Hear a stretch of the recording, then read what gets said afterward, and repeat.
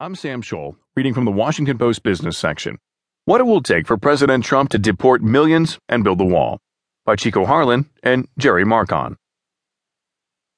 If Donald Trump sticks to the immigration pledges that helped drive his presidential election victory, he will begin a clampdown on illegal immigration that would be unprecedented in American history and would require an exorbitantly expensive and logistically difficult operation to remove millions from the country while fortifying the border.